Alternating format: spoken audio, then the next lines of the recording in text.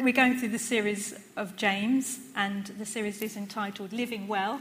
And I'm doing James chapter 1, which is about how to overcome difficulties and trials and temptations in our lives. And I was looking on Google, and that was the most appropriate picture I could find, which is a bear approaching a tent with a view to looking inside and hopefully, well, probably shocking the occupants. And I was just sharing a joke. I'll share it again this morning. When I was in Canada on holiday, we had this guide that was telling us these stories about wild animals that you meet in Canada.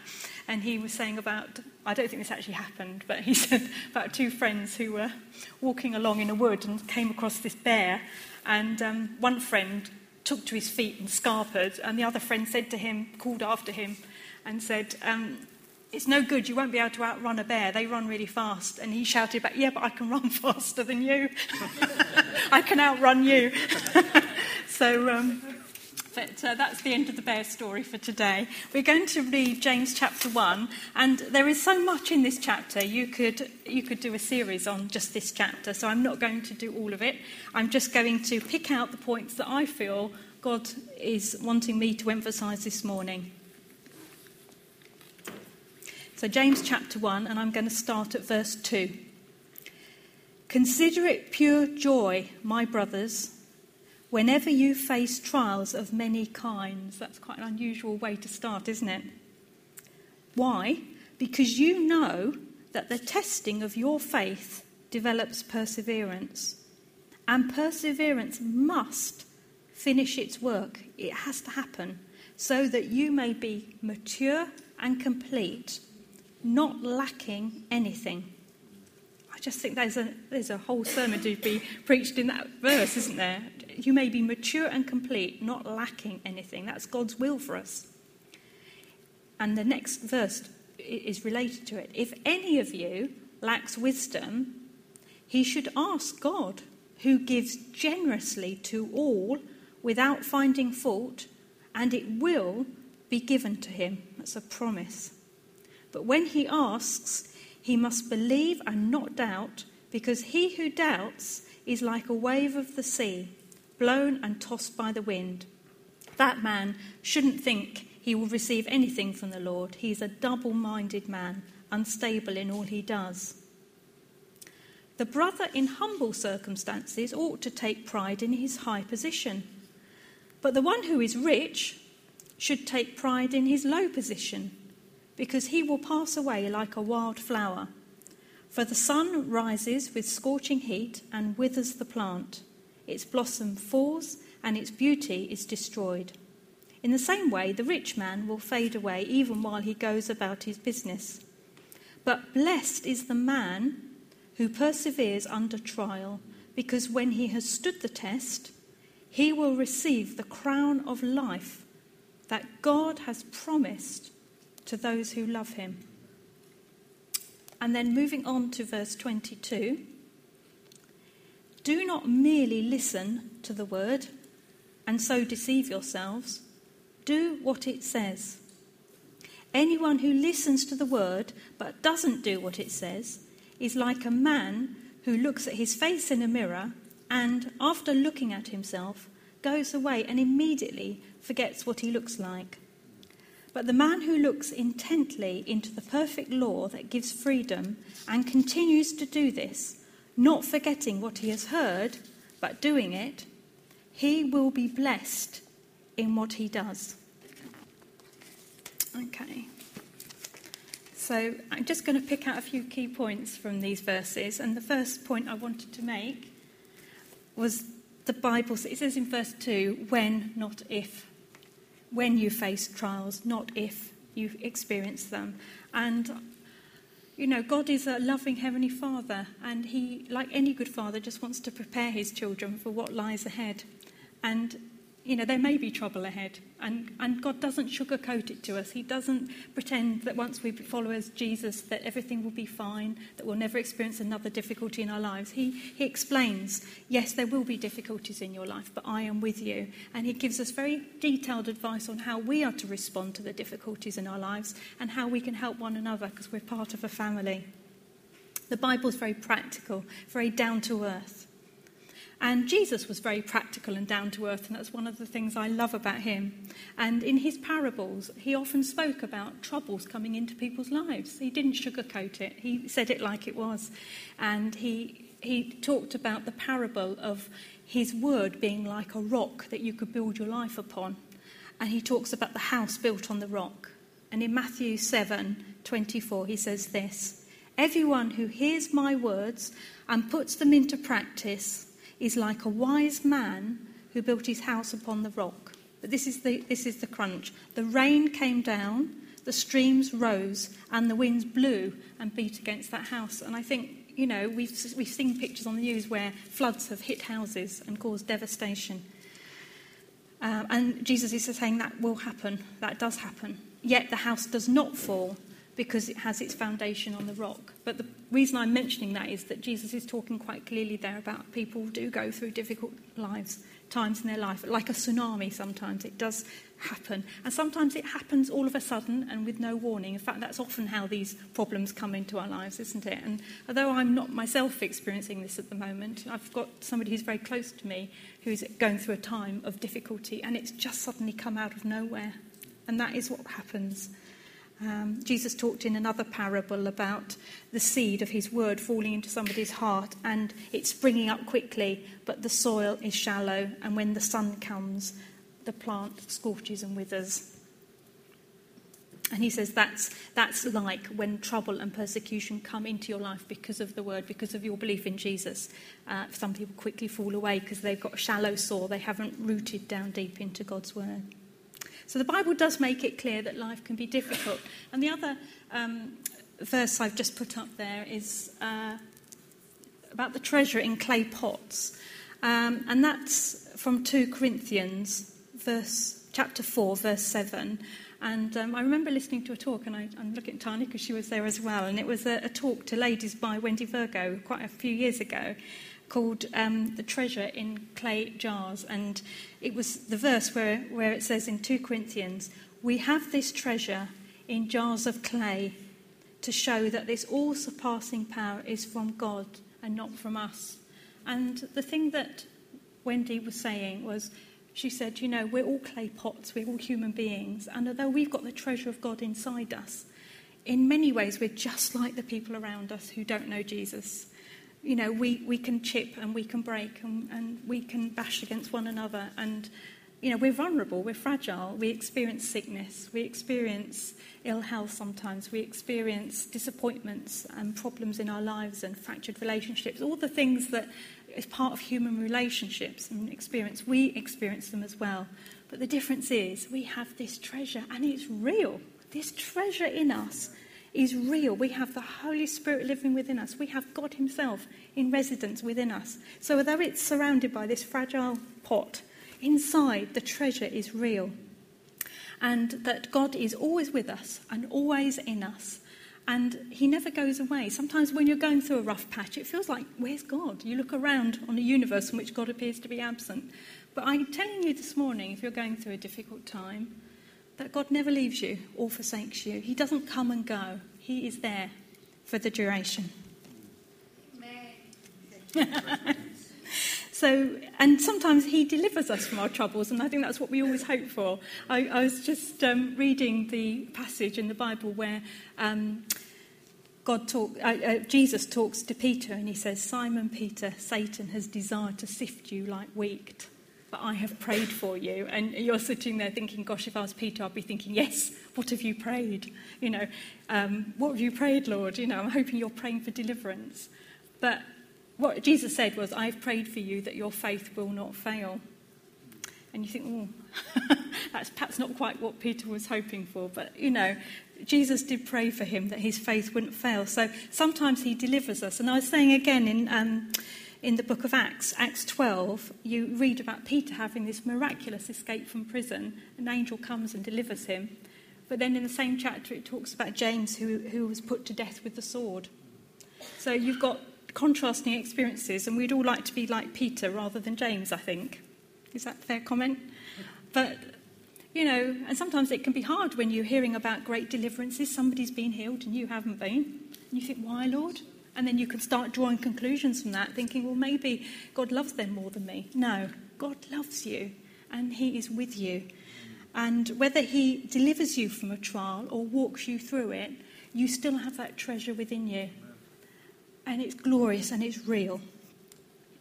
So we've talked about the fact that, yes, we do go through trials, and you may be sitting there thinking, why? God is all powerful and he's all loving. Why do I have to go through difficult times in my life? What's it all about? Why does God allow it? And that is a huge question. I think that's one of the questions we cover in Christianity Unwrapped. And I can't give a full answer, but there's a hint and there's part of an answer in this verse 3 and 4. It says, for Christians at any rate, it says, the testing of your faith develops perseverance. And perseverance must finish its work so that you may be mature and complete, not lacking anything. And the way I interpret that is it's all about learning to trust the Lord and hang on in there when you don't understand. And I remember reading a book that put it very simply. It said, faith is for those times when you don't understand. How many of you have been in those times when you don't understand? Yeah, and that's what faith is for. It's about learning to trust God. And God is trying to build a relationship with us, and it's difficult because he is almighty, he is infinite, he is invisible. He isn't like us, he isn't a bigger version of a human being. He is other than us. He's totally different. But he wants an intimate relationship with us. And in order to have that relationship, there has to be trust. If you think about relationships and friendships you have, there's trust there. There has to be. You can't have a relationship without it. And I've discovered in my life that if I'm going to go on with God, I have to trust him about the things I don't understand. Because sometimes he does explain them. Sometimes in retrospect I see what it was about. But there are unanswered questions in our lives where we don't get to know this side of glory, what it was about. And you have that choice that you either distance yourself from God or you say, I'm going to trust you, come what may. And I'm wanting to encourage you this morning that if you continue to trust God and you believe in him and obey him and follow him, even through the difficult times, you will grow in your faith. You will become more like Jesus. And that's God's aim for us. It's not easy, though, but nobody ever said being a Christian was easy. I think I've established that in the first part of this message. So how we face trials and tribulations will affect our growth. And I know when I go through difficult times, it does make me draw closer to Jesus. It does make me rely more on him. Because I think we all live in this kind of fantasy world that we're in control of our lives. But we're not. And Jesus said that. He said, you can't even live an hour longer than I've allotted you. You can't even add an inch to your height. And I would like to. But I can tell you that, apart from wearing shoes, no, you can't. And he said, if you can't control something as little as that, you're driving on the road, you can't control what other drivers are doing, you can't control health and strength, you can't control other people's actions, really. So, it's a fantasy to think we can be in control of our lives. Jesus said, hand it over to me, trust me with your life. And he gives us these amazing verses about all things working together for good. Even the bad things, even death works together for good to those who love God and are called according to his purposes. And trials are sent by the devil, but they are permitted by God. And Satan's plan is always to destroy. The Bible says that. It says he's a murderer, a liar, and a thief. That's what it says. He comes to kill, steal, and destroy. And that's what he's about. And that's when he allows difficulties to come into your life, that's what he's about. But God, who is all-powerful, allows them for a different reason, so that we can grow and so that we can be strengthened. So we face trials with joy, the Bible says. I don't think that means we have to say, thank you, God, that I've broken my leg. I don't think it means thanking God for the trial itself necessarily. But you thank God that he has a purpose in it and that he is with you. And embracing God's dealings with you. Sometimes God is addressing issues in our lives, isn't he? I know he addresses impatience in my life quite often. It's about learning to embrace some of the things that God is dealing with you, even if you feel vulnerable.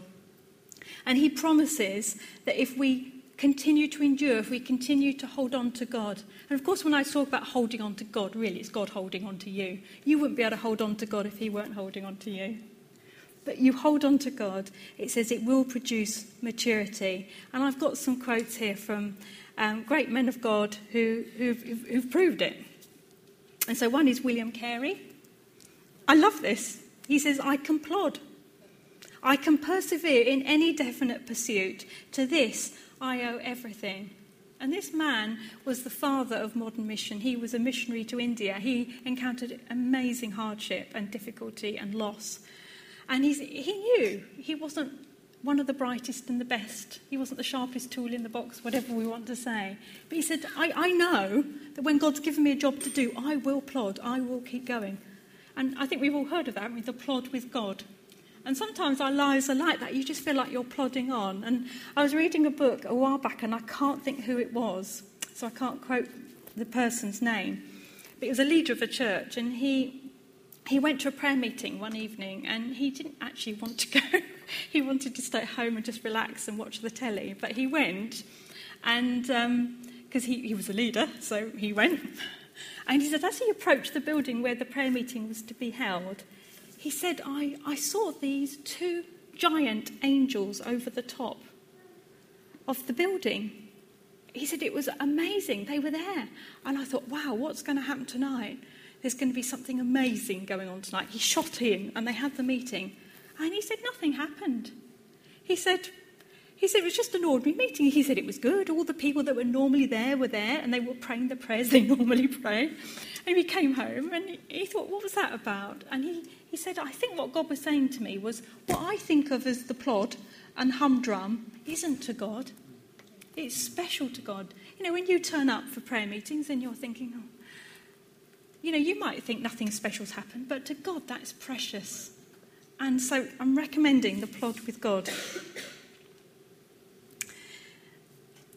Are there any more? Yes. No, we'll go back one. I think I've gone ahead of myself a little bit.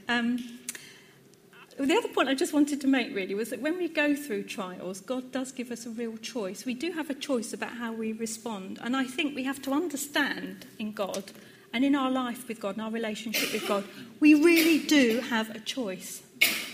Sometimes I think we think God is like some celestial sort of caretaker, and we can make all sorts of wrong choices, and somehow God will sort it all out. And God is gracious and God is merciful, and we can come to him when we've made all sorts of messes, and he does help us. But the choices you make in life are real choices. And, you know, Adam and Eve made a choice in the Garden of Eden, and it was a real choice, and we've all lived with the consequences of it. And, you know, I just want to say that God does allow you to make real choices in life. And I want to say to you this morning, however close you want to get to God will be determined by you. You can get as close to God as you want to, but that is your choice. Okay? So, the thing about God is that I think, you know, when he came to earth in the form of Jesus, his glory was veiled, and we couldn't see the full glory. Every now and again they did, didn't they, on the Mount of Transfiguration, when Jesus revealed his glory, and they all fell down in front of him, and they were afraid.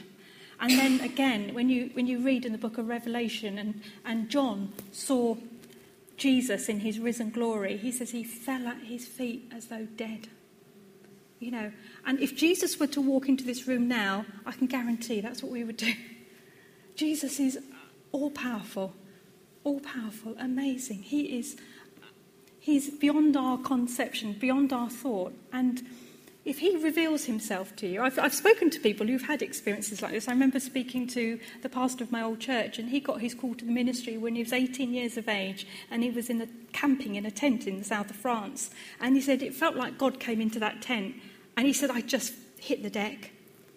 He said, I couldn't move, I couldn't speak, I could barely breathe, and that was God calling him into the ministry. And he said he was in his later years when he told me about this. He said, even now I can't talk about it without welling up, he said, and I don't talk to many people about it because it was such a precious experience. But you see, that's what it's like when God shows up. But on the whole, we don't experience that, do we? And I believe that is because God is giving us a real choice about what we do. He doesn't compel obedience. He gives us a choice. And I was attending one of the Christianity Unwrapped courses, and somebody actually asked that question. They said, why did God not turn up in the Garden of Eden with Adam and Eve? Why didn't he say to them, don't eat of the fruit, Why didn't he show at that point when they were being tempted? He was there before and he was there after. But why wasn't he there at the time? And I was reading a book, I recommend this book, it's a great book called Life to the Fullest, John 10:10 by Daniel Hill. And he gives what he considers to be the answer. Why did God not appear at the point when Adam and Eve were being tested in the garden? Why didn't he step in? God didn't intervene when the serpent told his lies. This is because Adam and Eve were truly free to make their choice. He is committed to our freedom and to true intimacy. You can't be free to love God without also being free to reject him. And I just think that is true. Any relationship. And God is always looking to secure our hearts. And that involves a choice. That involves him giving us a choice to either follow him, to trust him, or to disobey, to reject. And it's a real choice. And C.S. Lewis, a lovely quote from the Screwtape Letters. I've changed it slightly because, of course, it had to be slightly paraphrased because it's written from the devil's point of view rather than God's. So I've changed it slightly. He said, Satan's cause is never more in danger than when we, no longer desiring but still intending to do God's will, look around upon a universe from which every trace of him seems to have vanished. We ask why we have been forsaken and still obey. If you think of Jesus on the cross saying, why have you forsaken me, but going through with it. And, there can be times when we feel God's forsaken us, usually at the time when we most feel we need him. But he hasn't. He's promised never to leave us and forsake us. And he will bring us through that trial.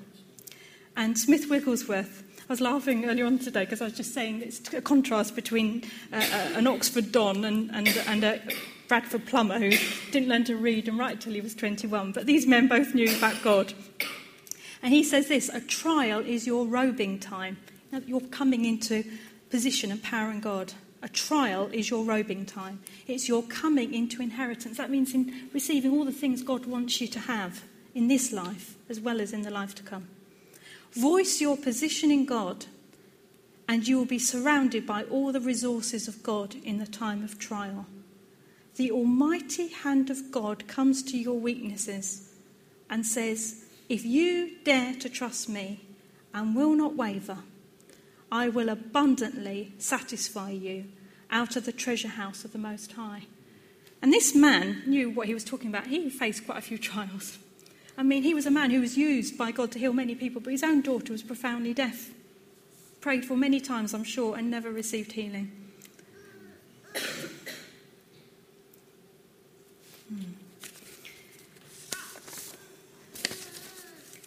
So what do we do when we're experiencing trials and tests in our lives? Again, the Bible gives us very practical advice and help in this area. First thing we need to understand is God is for you. God is for you.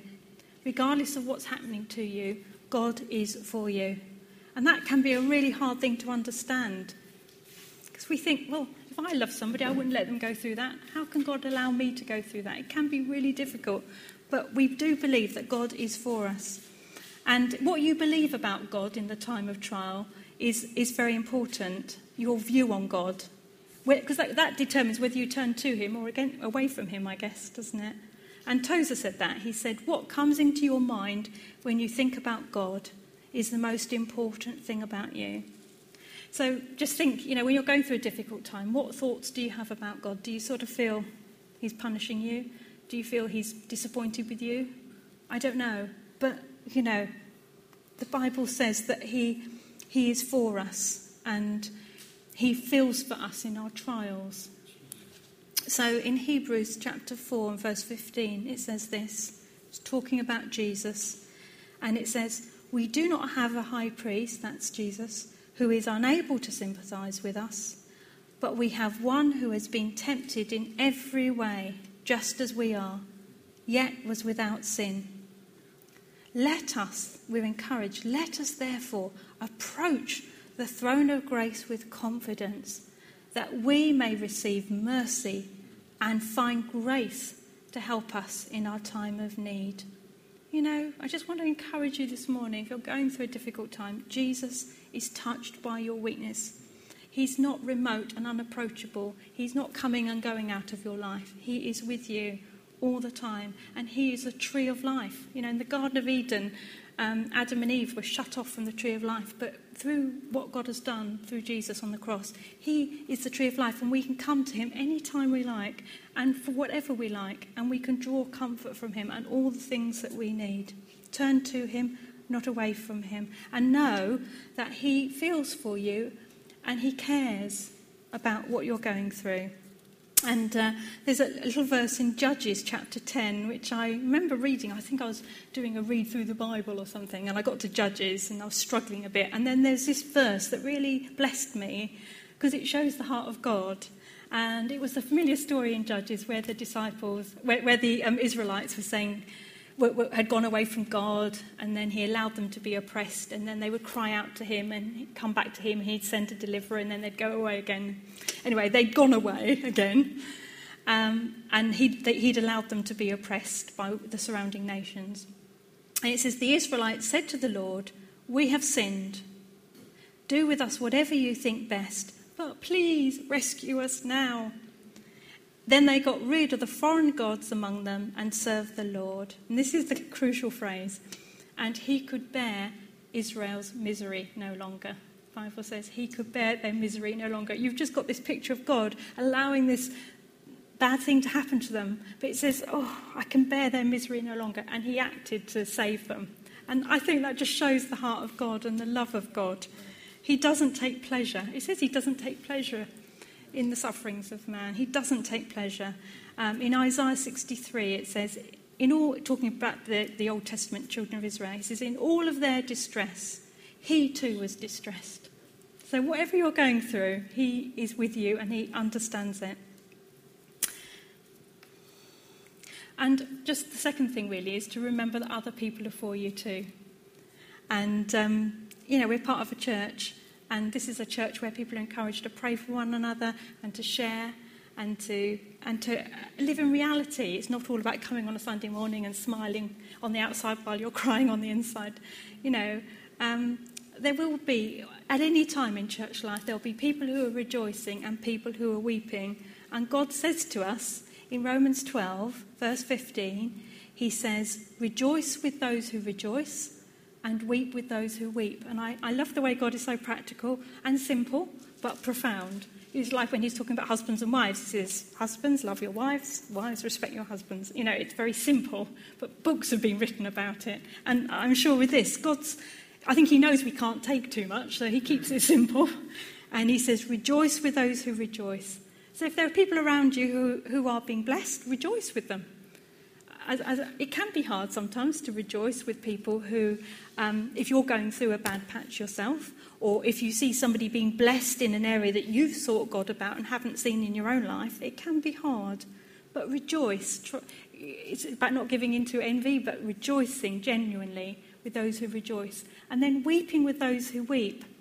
Again, that can take time out of your busy schedule and your to-do lists to actually phone somebody, to visit them, to spend time with them, to text them, whatever it is. But the Bible says, weep with them. And don't always feel that you've got to offer advice and sort them out. I think often when people are in need, we don't want to see people in need, so we try and sort it out, don't we? We try and fix it. And I remember a friend of mine saying to me, I hope this is okay to say, she said, whenever I tell my husband my problem, he always goes into sort mode and immediately tries to fix it for me. And she said, actually, I just want to be listened to. And I'm sure that works the other way around as well. It's about listening to one another as well. And I just smile when I read about Job, not really about what happened to him, because the poor man went through so much. But it says his friends arrived, and he said, for 7 days, they just sat in silence because they saw what a state he was in. And I think if they'd left it at that, that probably would have been good. The problem was when they opened their mouth and started trying to tell him how he could have done it differently and better and where he'd gone wrong and how they would have done it differently. So I think we do need to be able to offer one another advice, but just be careful about not being judgmental, because we don't know. But God does. He knows everything. He knows us better than we know ourselves. And I think, so it's about recognising that others are for you, not hiding away. I've had people before saying to me, I just feel a bit of a heel, so I'm staying away from the church at the moment to sort myself out. Please don't, because we're all weaklings here. There's nobody that's strong. And come to God and come to the church when you're feeling weak. Don't stay away. And the other verse that I just want to draw our attention to is the bit about asking for wisdom, which is one of my favourite verses in the Bible. Verse 5. It says, if any of you lacks wisdom, he should ask God, who gives generously without finding fault, and it will be given to him. And this is a non-conditional promise of God. There are promises like that in the Bible that you can live on every day. It just says if anyone lacks wisdom. And I think the writer is hoping that we'll realise that most of the time we do. We do lack wisdom. And even when we think we know what we're doing, God actually knows better. You know, he is the Alpha and the Omega. There's a hint in that. He knows the beginning from the end. He knows all the people that you relate to, inside out. He knows what has happened and what will happen. And he knows you better than you know yourself. So it makes sense to bring him into the equation and not just use this verse as a kind of get me out of prison quick card when you're in trouble. You can do, but try getting into the habit of using it every day of your life. Just saying to God, Father, what would you do here? What's your advice? What's your wisdom? And just trying to get more and more, allowing God to give you his perspective on life and his perspective, which is the true perspective. And I found in my life that often God will just give you one sentence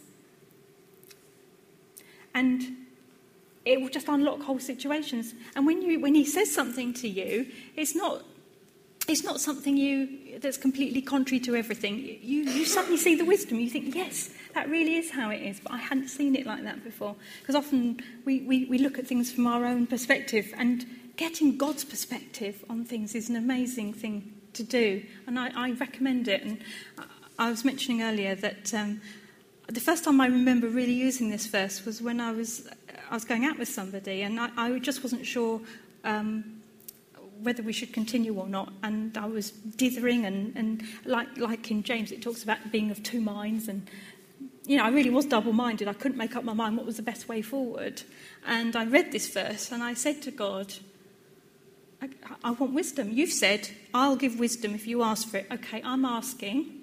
And could you give it to me by the end of today, please? Because I'm fed up of dithering and not knowing. And actually, there's nothing worse than being undecided, is there? And just not being able to make your mind up. And by the end of the day, God had. And he didn't say to me, continue going out with this person, or don't. He didn't give me that. What he gave me was insight into the situation. And I could suddenly see what was happening, and then I knew what to do. So I just recommend it to you. And I was mentioning earlier about a friend of mine he was such a lovely guy, and he's full of integrity and good at his job. But somebody was promoted as a manager who was basically a bully. So he was bullied in the workplace, and you can see the attack of the evil one, because he lost confidence in himself. He went from being somebody who thought he knew what he was doing, and ended up becoming somebody who was constantly having to ask his manager whether he'd done the right thing or not. He'd lost confidence, and that's very much a Satan's ploy, isn't it? He always wants to steal from us who we are in Christ and what God's given us. And this, my friend, ended up having to take early retirement and having to have medication. And I was talking to him about this painful time in his life. And because when he left, his friends also, all his colleagues said to him, you were the best guy in the job, and whenever you came on site, we knew we were going to have a good job done. So that was the truth. But he basically lost through this bullying. And he said to me, there were 2 times in my life when I could have challenged this man, and I didn't, because I was afraid of confrontation. And he said, looking back on it now, I should have done. And he said, in hindsight, he said to me, Catherine, hindsight's a wonderful thing. He said, I sometimes wonder why God didn't tell me at the time. And I said to him, did you ask him to? Did you ask him for wisdom? Because I was preparing this talk, so I was interested to know. And he thought a bit, and he said, no, I didn't. And I just want to say to you this morning, I believe God likes to be asked. And that is a really important thing. And I sometimes think, I don't know whether you've heard, I've heard this said before, those who ask don't get. That is not a biblical principle, okay? The Bible says, ask and you will receive, that your joy may be full. Ask and you will receive. And later on in James it says, you don't have because you don't ask. So I just want to encourage you to ask for wisdom. So the Bible says, if you lack wisdom, anybody, ask God. And it says God gives generously without finding fault. He doesn't rebuke you. He doesn't reproach you. If you come to him, even in the middle of a mess, you will find he's very welcoming and very gracious. In verse 9, it says that the brother in humble circumstances ought to take pride in his high position, but the man who is rich should take pride in his low position. And you think, well, where does that fit in with this? And as I've been reading it, my understanding of that is that if you are feeling well off this morning in terms of this world, you've got a good job, finances are good, relationships are good, health and strength is there, still, the thing that you ought to take pride in is the fact that you belong to Christ. That's the important thing, and that's what makes the difference. Be grateful that you're Christ's and nothing without him. And in the Gospels, it talks about the disciples coming back. Jesus had sent them all out, and they came back from mission, and they were rejoicing because the demons were subject to them. And Jesus said, no, rejoice in this, that your name is written in heaven. And just, even if you're going through a good time, we're rejoicing with you. But just remember, your name is written in heaven. You're known by God. That's what really counts. And if you're going through a bad time, if you're in humble circumstances, health isn't so good, finances aren't good, relationships are pear-shaped, whatever it is, then take comfort from your high position in Christ. You belong to Jesus, and nothing can take you from his hand. And God has promised the crown of life to those who follow him and persevere under trial. And that begins in this life. That's not just for the next life, that's for now. And the Bible says, it also says, I'm just going to finish with this, it says, James 22:25 says, don't merely listen to the word and so deceive yourself. Do what it says. If you listen to the word but don't do what it says, you're like a man who looks in a mirror and then goes away and immediately forgets what he looks like. But if you look intently into the perfect law that gives freedom and continue to do this, not forgetting what you've done, you will be blessed in what you do. So when God gives you a word, I can't tell you how easy it is to forget it. I've had this experience in my own life. I remember I was in a church and I was praying something. Somebody stood up and gave a prophetic song that was the absolute answer to the question I was asking in my head. It was one of those moments when you think, oh my goodness, God really does know everything I think. But this person added a bit more to it that didn't seem to be quite so relevant. So I thought, perhaps it wasn't for me then. I managed to convince myself, looking back, I think it was amazing I did this. I managed to convince myself it wasn't for me. And then 2 weeks later, that man came up to me and he said, do you remember me bringing a prophetic word 2 weeks ago? And I said, yes. And he said, well, that was for you. God's told me to tell you that was for you. And I said, well, I sort of discounted it because it had a few other bits. And they didn't seem so relevant. And he said, well, no, God told me that I'd added those bits. And God told me in future to stick to the script and not add bits. That's another lesson to be learnt there, I guess. But I can't believe I'd forgotten that word. And so when God says something to you, it's like the Emmaus Road experience. You know how Jesus spoke to the disciples on the road to Emmaus, and it said, he unfolded the scriptures to them, and then at the end, when he'd gone and they realised who he was and he'd disappeared, they said, didn't our hearts burn within us when he spoke with us? And what I'm saying to you this morning is listen for that heartburn. It might come when you're talking to a friend, it might have come this morning, it might be when you're listening to a piece of music, walking along. It could come at any point. When you hear God speak to you, listen and make a note of it. Don't forget it, because the birds of the air will come in and take it from you. But if you can remember what God is saying to you, treat it as God initiating interaction with you and respond to him and listen to what he's got to say and seek him and meditate on it. And the Bible says if you do that, you will be blessed in what you do.